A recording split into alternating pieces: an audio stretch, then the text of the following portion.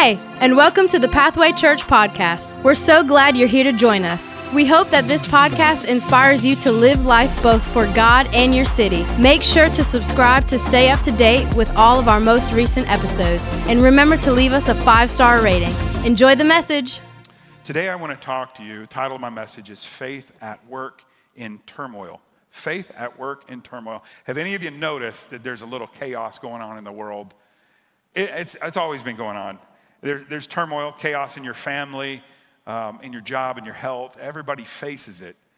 And I have some experience in dealing with turmoil and chaos. And one of the greatest leadership challenges, aside from myself, let me tell you the greatest leadership challenge I have is self-leadership.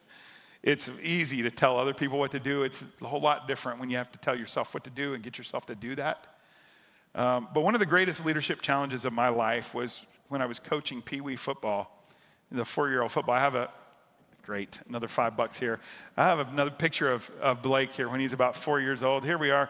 And the goal in football like this, when you're coaching football like this, is very basic. It's really basic. Here's the plan. Snap the ball and pray to God that the quarterback runs to the right end zone. That's basically the deal. And now this team was great. These guys were speedy. It was fun watching them. Usually they'd run like 140 or 150-yard touchdown. They'd first run to the wrong end zone, and I would be running down the sidelines telling them to go the other way.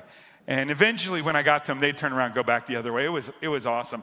I have never experienced chaos like that. It was like herding cats, which is an impossibility. You can't do it. And so that's a little picture of chaos there. You may have experienced something like that. The world we're in right now has some new kinds of chaos. I mean, the Bible says there's nothing new under the sun. I mean, every sin that could be done has already been invented, but we are finding new vehicles for it. Recently read about a real challenge with abuse and harassment in the metaverse. And so there are actually sexual assaults online in the metaverse. It's crazy stuff. How would we even talk about this? The world is full of chaos. Now, I'm not here to complain about what's going on out there. Really, it doesn't do a whole lot of good, because the greatest challenge is not what's out there. The greatest challenge is what's going on inside of us. And God has a mission for us in this world. And the mission isn't to complain about what's going on in the world. The mission is for us to take the light of the world, which is Christ Jesus, and shine it in dark, chaotic places filled with turmoil, evil, and wickedness. And so I want to tell you today that the Christians are assigned to be special agents of righteousness and peace in a world full of evil and turmoil. That's their job. Now, some Christians, it feels like they bring drama with them. You got, no offense to anyone named Karen here, but there are a lot of Christian Karens today. They exist to complain about everything. And I guess, not to be sexist, there's Kins out there too, right? I think that's the male equivalent. But, it's just like everybody's ticked off about something. We're going to let the world know about it. Listen, the mission of the believer in the world today is to be an agent of righteousness in a world full of turmoil. So I want you to understand today that faith works in turmoil. Say that with me. Faith works in turmoil. One time, really good and strong. Faith works in turmoil. In fact, I would say faith works best in turmoil. Like if there's no chaos, if there's no difficulty, if there's no test, if there's no challenge, how would you even know if you have faith? If you are not sick, how would you ever have faith that God can heal? Has anybody got more month than money? I mean, it used to be that the gas prices were so that your money would stretch you to like the 28th of the month. But right now we're pulling up around the 23rd of the month. And everything's just gotten a little more expensive. And, we've had to face some challenges. You got to have faith for that. How would we ever have faith? How would God ever be the God of our money, the God of our appetites, the God of our resources, if our resources and our appetites weren't challenged? And just so I can kind of set us straight just a little bit, you do realize that none of us, they're truly, by world standards and by the standard of history, none of us here are poor. Now, I know that's easy to say because for sure there is need here in the house. I know it. I experience it. I see it all the time. But by the world's standards, you do understand how blessed that we really are. We're unbelievably blessed. But for us to come to the place where we have to exercise faith, there has to be some kind of test. We have to be stretched. And faith really works best in turmoil. James was an expert in dealing with turmoil. In James chapter 3, verse 13 through 18, which is our passage for today, we'll pick up next week after that. James is talking about the wisdom that we need so that we will have peace. The reason we do that is because there's turmoil and challenge. You don't need peace when there is no chaos. You have peace. And so James gives us some instruction. I want to go ahead and read that. James chapter 3, verses 13 through 18. Here's what the Bible says. If you're wise and understand God's ways, prove it. This is one of the reasons I like James so much. He's just like right in your face. I'm really thankful for the people that can say things in roundabout ways and kind of help you come around to understanding and be so gentle with you. That's not James.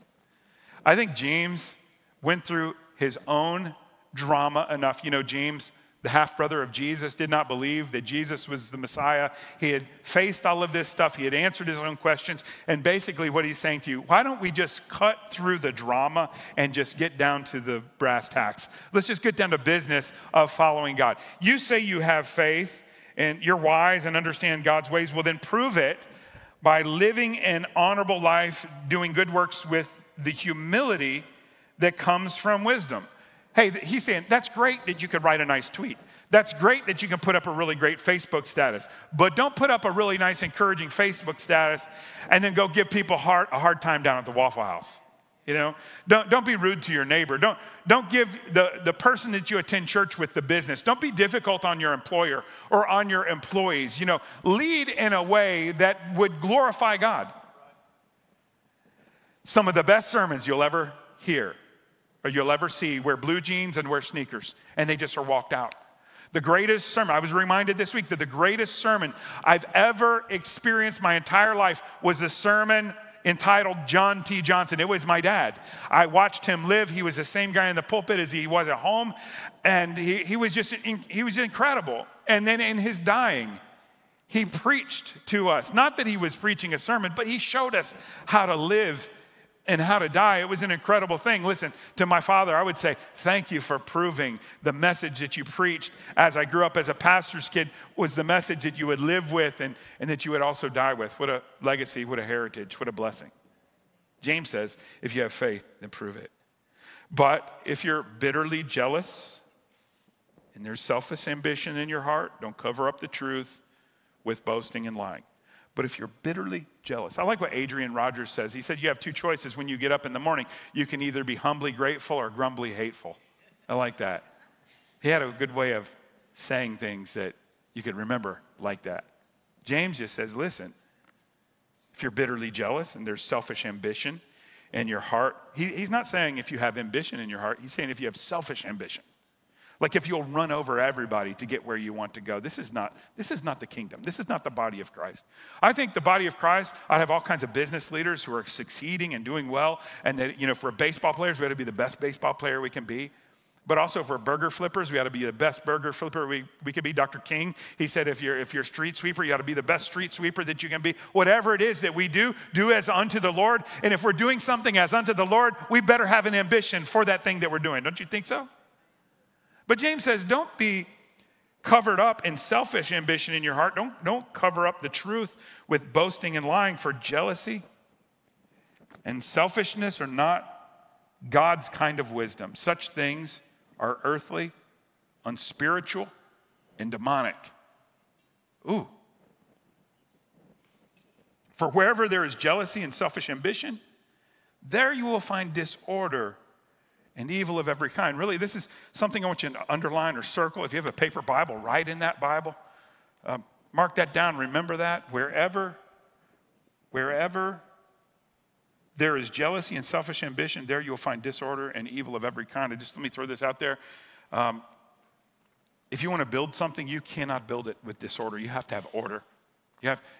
You can't you can have the best players on your team, but if they are disordered, they're not playing their position, they're not playing together, they're not unified, they're not going to win games. If you're selfish, if you're a ball hog, if you give me the ball, give me the ball, give me the ball, you're not going to win the games because you have to have order on the team, order in your family, order in the church, order in your business, in what you do. And the enemy of order is selfishness and jealousy and all kinds of bitter, selfish ambition. And there, in the place of disorder, you will find evil of every kind. What is it we hear the world saying right now? Well, I'm just going to follow my heart. I'm going to do what feels right. We say all kinds of things to justify what it is that our appetite is asking for. Listen, nobody gets a pass. Nobody.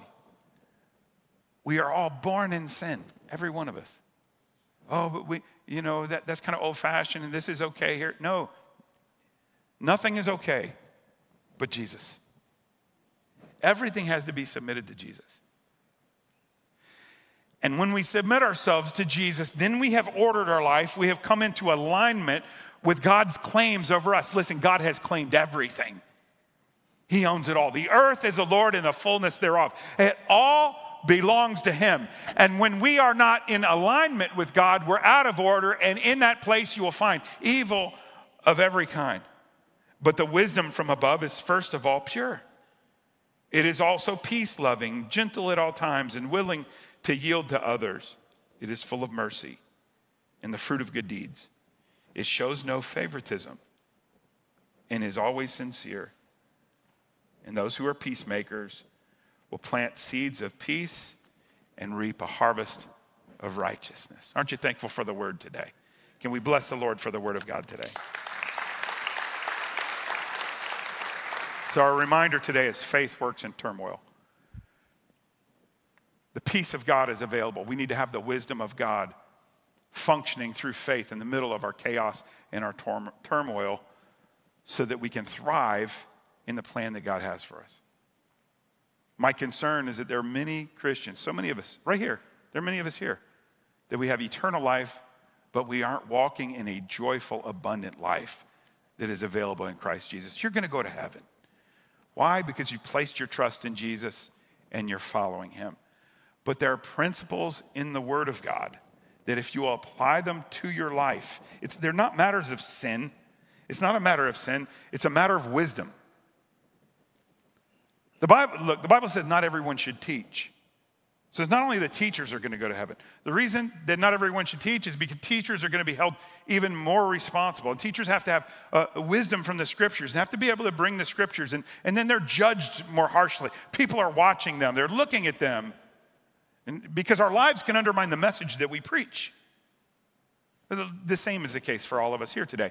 There are many of us that love Jesus with all our heart, and we are pure-hearted, and we love the Lord. Does that describe you today, that you genuinely love the Lord?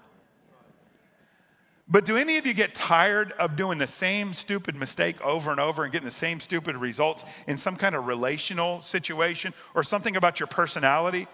Or some of you have some gifts, but those gifts are also like weaknesses. Am I describing anybody today? Listen, I'm pretty type A, and I have a lot of initiative. That initiative helps me to cover a lot of ground, but that initiative will also put me in some spots that are hard to get out of. When we have the wisdom of God from the Word of God and we put it to work in our life, then we become more ordered, and the more ordered we are, the less evil is functioning in our life. The less the evil one is able to set up a foothold or a stronghold to trip us up. Listen, if you're experiencing lack somewhere in your life, then there's a root. And I would say this, wherever there's slack, there's lack. If there's an area of your life that's slack, like if your prayer life isn't functioning like you know it should be, there's gonna be a result of that. You're gonna be lacking something. Maybe vibrance in the Holy Spirit, vibrance in your relationship with the Lord, a tangible experience with the Lord. If there's slack in your finances, how you steward your finances. Are you bringing a tenth to the Lord? Are you paying yourself a tenth? Are you setting aside money for the future? Are you handling your bills? Are you working to produce money? Listen, Christians ought to work to produce things. We're designed for that. Are you experiencing lack? Maybe it's because there's slack in one of these areas. Are you experiencing some kind of relational deficiency? You love the Lord and you love your parents, but you don't honor your parents. You're not being faithful to the scriptures. Listen, if you will remove the slack from those areas, if you'll function in the wisdom of the word of God, then God, if you will order that, God will bring peace in your life in that area. How many of you believe that today? This is what James is saying. And James was an expert at this too. In fact, I want you to go with me over to Acts chapter 15. Acts chapter 15 actually happened after the book of James was written. So this instruction in James chapter 3, this is James' instruction to the church, this really blue jeans, denim kind of gospel. It's like the Proverbs of the New Testament. He's sharing. And now in Acts chapter 15, we get to see how it works out when there's chaos in the church. How many of you know from time to time there's chaos in the church? You've never experienced that anything like that here at Pathway before. Never. That's like First Baptist. That's like Oak Park. That's Forest Hill down the street. You know, that's all the other churches. That's not us. We never deal with that stuff. Why do we deal with chaos in the church? Because people. The church is people. The only perfect person in the church is Jesus. And the rest of us, we need to be saved by Jesus. And so we deal with nonsense. Sometimes we're purveyors of nonsense. You can probably look at some kind of drama somewhere that you've had in the church or with the church person, and if you're really honest about it, you can say, you know what, I'll just be honest, it was my fault. Anybody? Go ahead, raise your hand. I know a lot of these stories. You better start raising hands. I know. It's just stuff. It's just stuff. We battle around with that. James is down in the middle of this. In Acts chapter 15, we find ourselves, we'll start in verse 12. By the way, this is not on the screen, so you're going to have to go through your Bible. I'd say mark up your Bible, by the way. Make little monuments. Put a little date, where you heard the message, write notes in the line. You may need this later. Acts chapter 15, we'll start at verse 12, and we'll find ourselves in a moment that we will refer to as the Jerusalem Council. James is the leader of the church. He's there in Jerusalem. There's a council of 70 elders. It looks like the early church was structured like Israel was structured. There were 70 elders, and they're all gathered around. In verse 12, we find Paul and Barnabas testifying of the Holy Spirit being poured out on the Gentiles. Who are the Gentiles? Gentiles are everyone who's not Jewish. We have some Jewish brothers that are here in our church. There are not a lot of Jewish people in Mobile, Alabama, but we have some. What is a Gentile? A Gentile is everyone who's not Jewish. And so we're the Gentile church. Paul and Barnabas are testifying. He said, wait a second, listen, I saw the Holy Spirit poured out on the church. Let me tell you about it. Verse 12, everyone listen quietly. Everyone, the elders, the leaders, the lead pastors, the most prominent church leaders, influencers of the early church, they're all gathering and they're negotiating through the business of the church, trying to figure out how to build the church, and he's settling a dispute because the Gentile believers and the Jewish believers, they're kind of at odds. It's not just that, but you have, so Jesus, when he's talking to the Pharisees, these were people who had not given their lives to Jesus. But here we have some Jewish Pharisees that have placed their trust in Jesus, and they will go on, some of them will go on to be called the Judaizers. At some point, Paul calls some of them dogs, which I have never referred to any of you as dogs. Never, never. But I'll tell you what, there are some people in the church that they're going to give you problems no matter what you do. There are some people in some churches, they want their leaders, they want their small group leader, they want their pastor just to die. Bad things that happen. If you died and you didn't die a painful death, then it wasn't good enough. We wish you'd do it over again. There are people in churches that are like that. You know, there's some mean people. There's some mean people in churches. Paul met them, and he called them dogs. He just did it. Just went after it.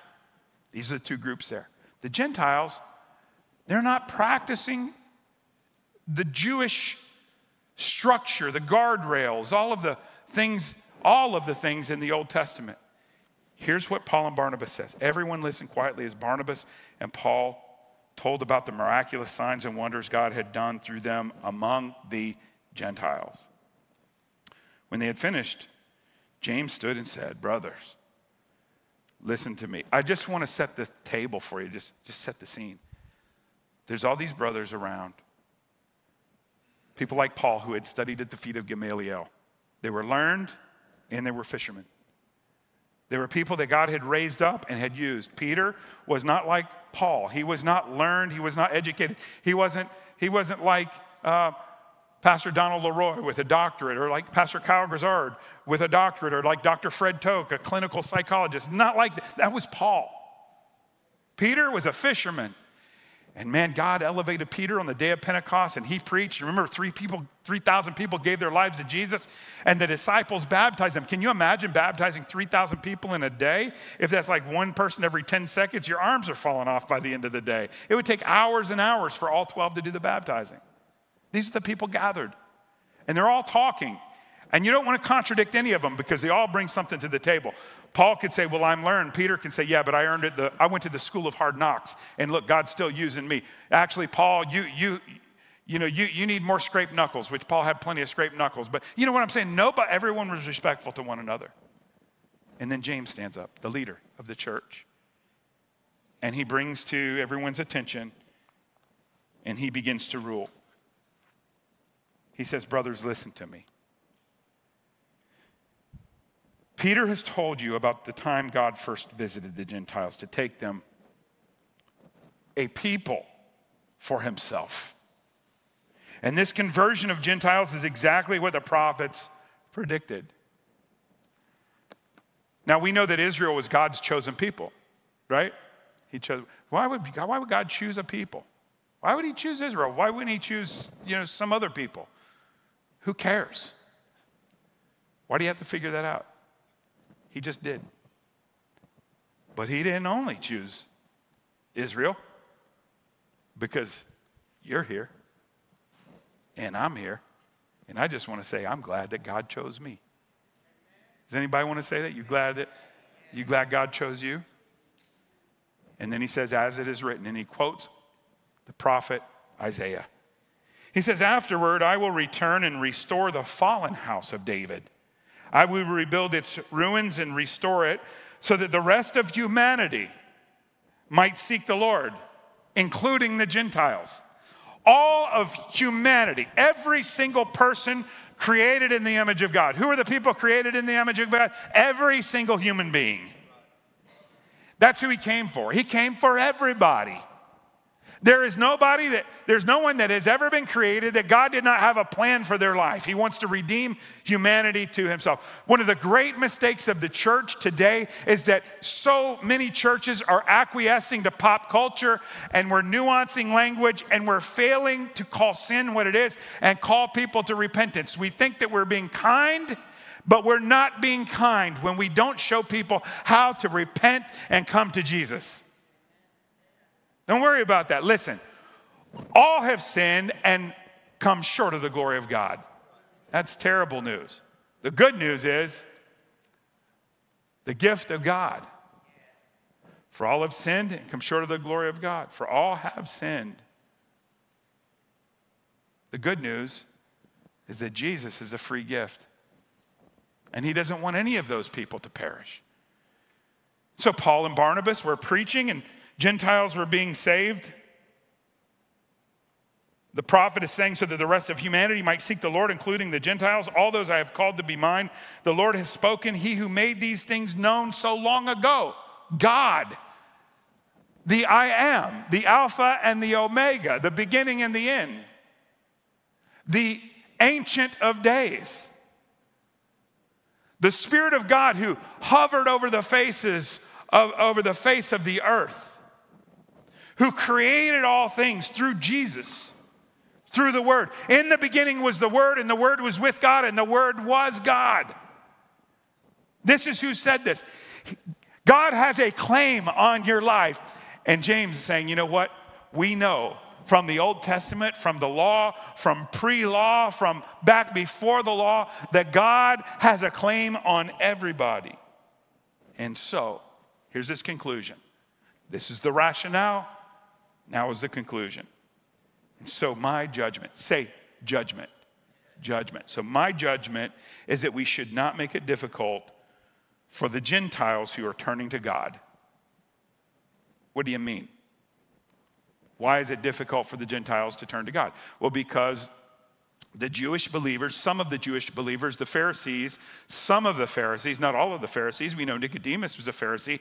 Nicodemus was one of the very first believers. He's the one that took care of the body of Christ. Nicodemus had snuck in to meet with Jesus when he was a Pharisee because he didn't want to be, ashamed or embarrassed. He didn't want his colleagues to see him doing it.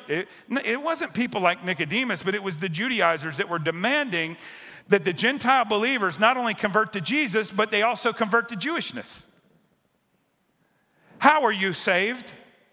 You are saved by faith in Jesus Christ. Are you saved by your Jewishness? Sweet home Alabama. But you're not saved by Alabama, all right? You're not saved by Nick Saban.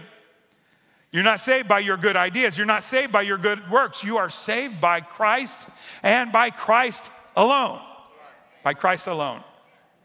And James is saying this. So, there were some people that were wanting the Gentiles to be converted and then go in a back room somewhere and then be circumcised. Now that's an altar call right there. I bet you we wouldn't have near as many people on the altar. Whew. And you know what? I bet you I wouldn't be the pastor either. I'd be somewhere else. I'm sorry. I'm out here with the people. Staff pastors, you guys got to go back there and take care of that. I'm not doing that. He said we shouldn't be doing this. Now, if you'll remember over in Paul's epistles, in the book of Acts, we see Peter showing favoritism towards the Jews. And Paul opposed Peter publicly because of this. So this was a challenge that the church was going through. Let me just say, if in the last 2 years, when we had the racial strife so bad in 2020 coming out of George Floyd, if you thought, I don't like how the church is handling things, and let me tell you, I just think every single pastor everywhere, they dealt with stuff. Some people thought you talked about race too much, and some people thought they didn't talk about race enough. Let me just tell you, it's not new. The early church was dealing with this as well. God was at work in this. And the church will work it out. And James is ruling on this. And it's pretty powerful to see, actually. I just want to give you some encouragement today. If you would, if you have a chance, just look around. I want you to see there's all kinds of people here in the house. We got young people. And I'll tell you what, at age 49, the old people are looking younger every day. We got older people. We got rich people. We got poor people. We got white people. We got black people. We got brown people and every shade in between. We got all kinds. You know what? We just got people. You know what that's called? Well, when you put your trust in Jesus, you just call that a church. That's all it is. Let me tell you what the church isn't. The church isn't a bunch of bricks where everybody looks the same and you just all fit in nice and neat. But the Bible says we're living stones jointly fit together. So there's not one of us in here that looks the same or thinks the same and has the same opinion. Now, I like my opinions better than I like your opinions. That's why they're mine, right? And where your opinion lines up with mine, then I really like your opinion. It's just how it's life. Is that not life? But oh, how beautiful it is, the body of Christ. It's awesome. Would you be patient with one another? Would you be careful with one another? Would you be gentle with one another? We ought not to make it so difficult for the Gentiles to believe on Jesus and to follow Jesus. And if somebody doesn't think exactly like you, then maybe that's okay. Now, we need to think the same when it comes to Jesus, when it comes to the Word of God, right? There are things that are essentials and we cannot depart. It's got to be in a closed fist. We hold tightly to it. We don't let go of it. Right? And if we begin to preach things from this pulpit or from our small groups that oppose this word of God, then we need to deal with that, right? That, indisputable. But on the disputable things, why don't you just chill out and make room for one another? This is what James rules on. He says, it's my judgment is that we should not make it difficult for the Gentiles who are turning to God. Listen, faith works during times of turmoil. When the church, when the culture, when the world is in chaos, that's the best time for the body of Christ. Because we get to show who Jesus really is. And you know what? We're going to work together. We're going to be in harmony. But when we're not and we're having challenges, you know what we're going to do? We're going to bear one another's burdens. And in so doing, we'll fulfill the law of Christ. What the Bible says. I don't know what you've gone through. I don't understand what you face. I don't understand how you see the world. And you don't understand how I see the world. But I sure do love you. And we can do this thing together. And somebody ought to say amen to that. So my judgment is we shouldn't make it difficult for the Gentiles who are turning to God. Instead, we should write and tell them to do these 4 things. So he gives 4 rulings in this council, in this moment, in this, and this, don't freeze frame the whole Bible on this. It's a trajectory. He says he rules here, and then later Paul will unpack other things. He'll talk about how wives should treat their husbands, and husbands should treat their wives and children, and how do unbelieving spouses deal with believing spouses deal with unbelieving spouses, and what do you do with the hidden reefs over in the book of Jude. There's all kinds of stuff in there. But right here at the Jerusalem Council, James says, listen, okay, I'm going to make a ruling. Here are the 4 things you need to do. Number 1, tell them to abstain from eating foods offered to idols. That was one thing. Number 2, abstain from sexual immorality. Notice that the very first thing that the Jerusalem Council rules on here is sexual immorality. It's been a challenge for the church. It's a challenge today. We're dealing with all kinds of stuff today. I cannot comprehend how that my tax money from my house and my sales tax money here is funding family-friendly transgender pride picnics in Mobile. That's crazy. How are we painting our war memorials on Veterans Day a rainbow? I don't understand that. I don't understand it. Listen, it's nothing new. It's nothing new. Body of Christ, this is for you, okay? You can't control the world. You barely can control yourself, but do this one thing. Brothers and sisters, Jews and Gentiles alike, abstain from sexual immorality. Can I just get real basic and break it down for you here today? And let me talk to our young people. Do this. Go to school, graduate from school, fall in love with somebody, ask them to marry you, get married, stay faithful to them, have babies, lots of babies, because we believe in church growth. And bring your family to church every single Sunday. That's a good word right there. Do that, right? And you know what? When your husband or your wife gets on your nerves, you love them anyway, and you serve them anyway, and you hold their hands, and you smooch on them, and do all the other things that come after that in the name of Jesus, okay? Be faithful to the Lord and in his design for his people. Number 3, abstain from eating meat of strangled animals. I don't understand why that was a problem. It was a problem then. James taught on it, and finally he said abstain from consuming blood. Now, that one got me. I'm really bummed about that one, right? I don't know.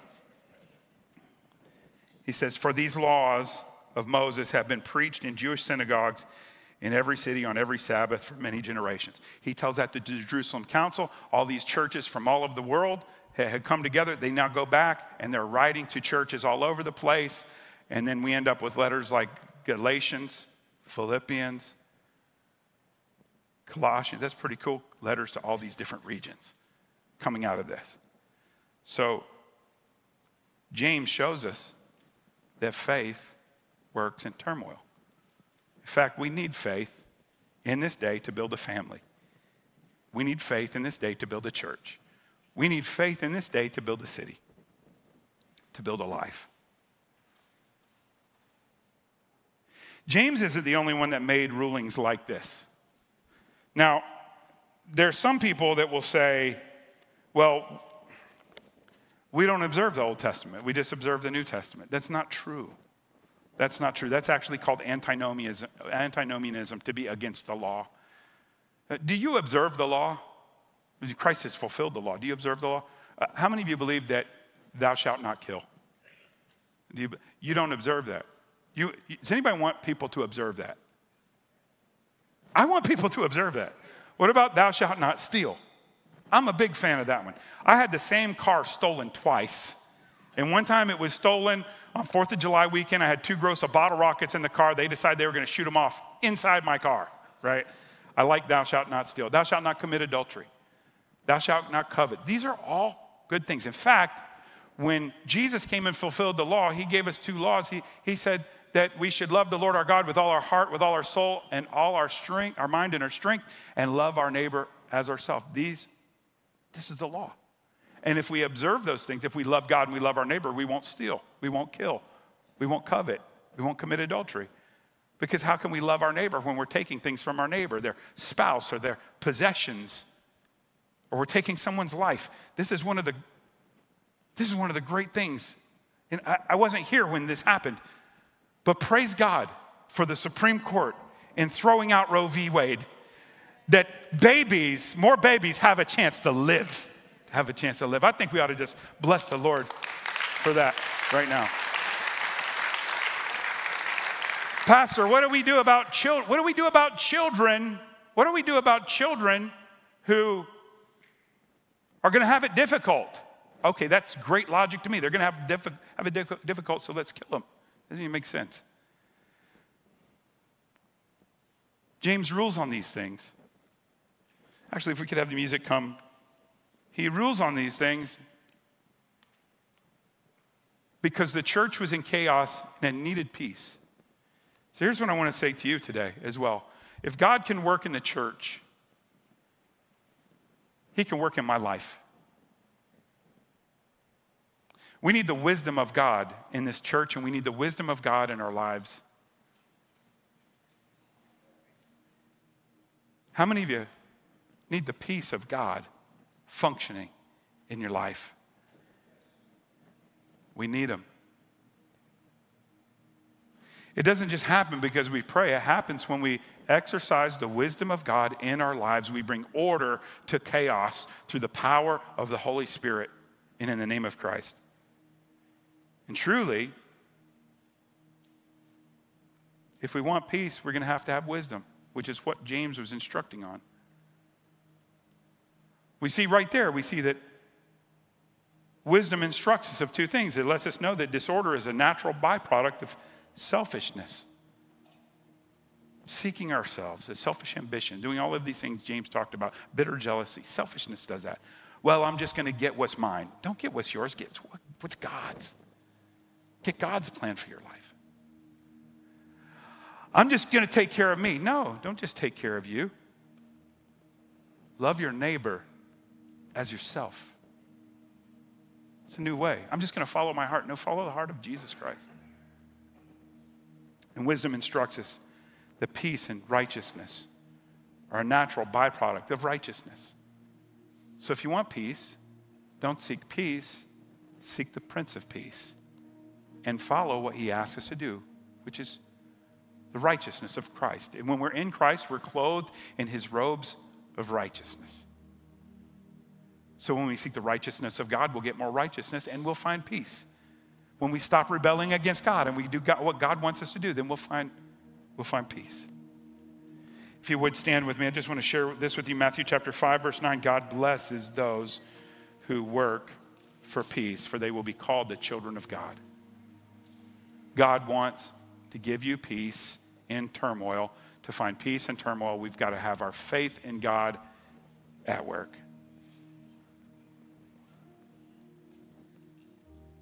Is there anybody that would say, Pastor, I'm facing some things today where I need the peace of God to reign in my life? It might be in your job, a physical thing. It could be any number of things. But as I was speaking the whole time, you're just saying, man, this speaks right to this situation. Is that you? If that's you, would you just lift your hand just right where you are? Just go ahead and lift that hand up. Amen. Amen. At all of our campuses doing that. Amen. I think God's going to touch you today. He's going to touch you. Actually, right now, I just want to let go of the service to all of our campus pastors. Will go ahead and just minister to the folks there. As they do, would you just put our hands together for what God is doing at all of our campuses today?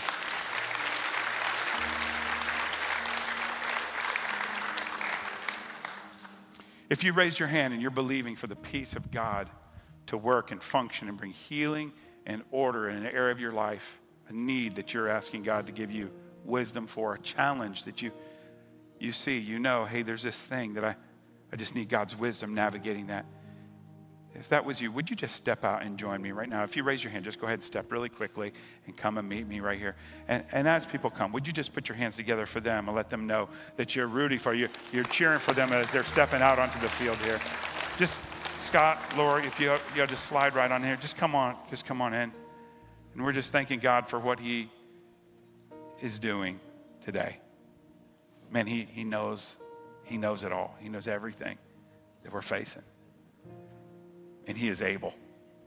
He is able. You guys come right on over. It's awesome.